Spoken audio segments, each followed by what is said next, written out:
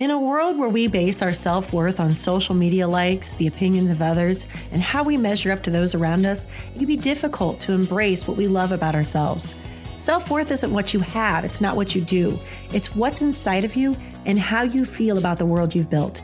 Join me, Lynn Howard, as we climb the mountain together to reach the peak of our happiness and peace of mind. This is Are You Worth It? Spoiler alert, you are. Hey y'all, welcome back to Are You Worth It? Spoiler alert, you are. And yes, as the intro just said, I am Lynn Howard. I am doing better. Thank you for asking. The past week has been okay. We are still working on de-stressing and working on our grief. But, you know, anyone who's had any form of loss, whether it's fur baby, human baby, job, home, the grief doesn't just go away. You know, you just kind of learn to make room for it. And sometimes I feel like it makes your heart grow more because I've lost quite a few people and I'm still surviving. It hurts every time. Of course it hurts every single time. You know, I lost my daddy and my grandma 6 months apart. My daddy died in June of 2016. My grandma died December 20th of 2016. And so my heart had to grow to make room for the memories and the grief.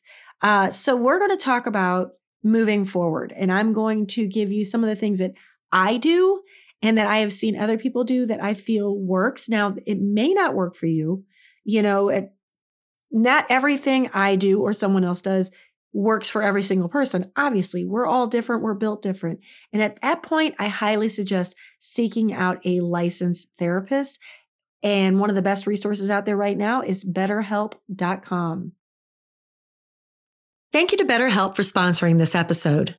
BetterHelp is the world's largest therapy service, and it's 100% online. With BetterHelp, you can tap into a network of over 25,000 licensed and experienced therapists who can help you with a wide range of issues. To get started, you just answer a few questions about your needs and preferences in therapy. That way, BetterHelp can match you with the right therapist from their network. Then you can talk to your therapist however you feel comfortable, whether it's via text, chat, phone, or video call. You can message your therapist at any time and schedule live sessions when it's convenient for you. If your therapist isn't the right fit for any reason, you can switch to a new therapist at no additional charge. With BetterHelp, you get the same professionalism and quality you expect from in-office therapy, but with the therapist who is custom picked for you, more scheduling flexibility, and at a more affordable price.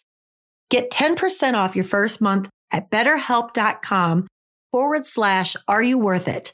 That's BetterHelp.com/Are You Worth It? We are going to start with something that can be uber painful, and that is going through pictures. To this day, so my sister made a video, slideshow of pictures of my daddy, you know, of himself with us, you know, whatever, set to Tracy Chapman's The Promise. And to this day, I get a little teary-eyed. My daddy's been gone 7 years. It just passed 7 years, June 1st. And I still get a little teary-eyed, but I think it comes to a point where if instead of looking at the pictures with nothing but grief clouding your vision, if you try to go back to the memory of that picture, you know, if it's a picture of you on vacation with your loved one, try to remember how happy you were and how much fun you had and the sound of their laughter and their smiles. You know, if it's your fur baby, because we all know that that's uber painful too. I've lost 3 dogs in the past 11 years. One was shy of 12 years. One was not even a year and a half old. That was a tragic issue. And then this girl that I just, Stella, my girl that I just lost, we had her 11 years, but we got her as an adult. So we're guessing her 12 to 14 years. I had some beautiful times with her, and I made her own little slideshow on TikTok. And I'm one of those people that has pictures hanging on my wall of my pets because I adore my animals. They're like my kids, you know. I like to reminisce. You know, one of the pictures on the slideshow is me and her sitting outside at night. Me and her sat on the back porch because I like to be outside as much as possible. We sat on that back porch every opportunity we got. If it was nice enough, we'd just soak up the sun. During the summer when it's too hot, we'd sit out there at night And if she wasn't right at my feet, staring at me or, watching out for mom, she'd be beside me with my arm draped over her. So yeah, I'm still hurting and I miss her, but I can look back on those memories with so much joy, that I did have that time with her. Of course, not nearly long enough. We don't have, our pets in our lives nearly long enough, but I did have her for 11 years and I can look back and enjoy that. I only had my daddy for 39 years, I think it was, because I think I was 39 when he died, but I did have him for 39 years and I do have some fun memories. My grandma and I, believe it or not, we didn't actually get a close relationship until my 30s. And I wish we'd had more time together, but I did have that time. And let me tell you something, what we lost all those years before we made up for in the short time before she passed away. I mean, we were close. We were besties. My grandpa was a preacher, so my grandma was a preacher's wife, and she'd tease me when I'd go out to watch my husband's band play, that I was going out to the bars, things like that. Look back at the pictures and the memories and try to see the joy in them. Number 2, don't forget your self-care. I'm not telling you to get up and get your cute clothes on and put your makeup on. Make sure you're eating. Make sure you're drinking enough water. Make sure you're speaking to somebody if you need to, like a therapist, a counselor, anybody that you need to for the. People tell me that the first 2 weeks they thought I was going to lose my mind when my daddy died. I don't actually remember that. And my mom gives me a hard time for not reaching out. And I got to be honest, I was so numb that I didn't know I needed help. I kind of wish I had, I remember thinking I need some help cleaning the house, but I didn't. I didn't reach out because especially those of us over a certain age, we were brought up taking care of ourselves. We were the feral generation, and women are so often taught to, just keep it to yourself, suck it up, buttercup, roll with the flow. You put yourself last, everybody's first. Reach out if you need to, whether it's to talk to someone, whether maybe you need someone to come over and help you make a meal because you just can't bring yourself to do it, or maybe you need someone to come vacuum your floor, something simple like that. And trust me, your friends and your family, they will be there for you. If I had reached out and asked any of my friends or family, they'd have been here, but I didn't because I'll take care of it myself. I could do it on my own. I couldn't. I needed help. I didn't reach out. So I'm imploring, if you need help, there is no shame in it. If you need someone to just walk your dog for you, reach out. I promise you. Because when people say, call me if you need anything, they genuinely mean it. Of course, there's a handful of people in your life that say it because they're supposed to, but 99% of your friends and family, they mean it. And when they say anything, if they're anything like me, I literally mean anything.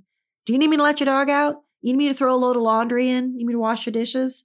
Because something that small will take that pressure off of a person. So reach out. Do not try to do everything yourself.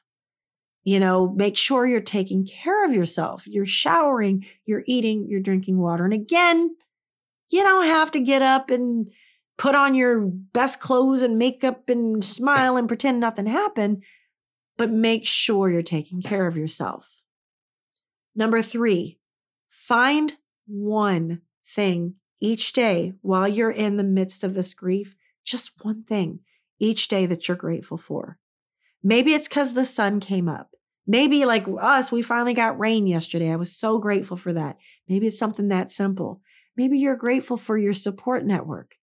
Maybe you're grateful, like I'm grateful that I did have 39 years with my daddy, and I did have 20 years with my friend, and I did have 11 years with my dog.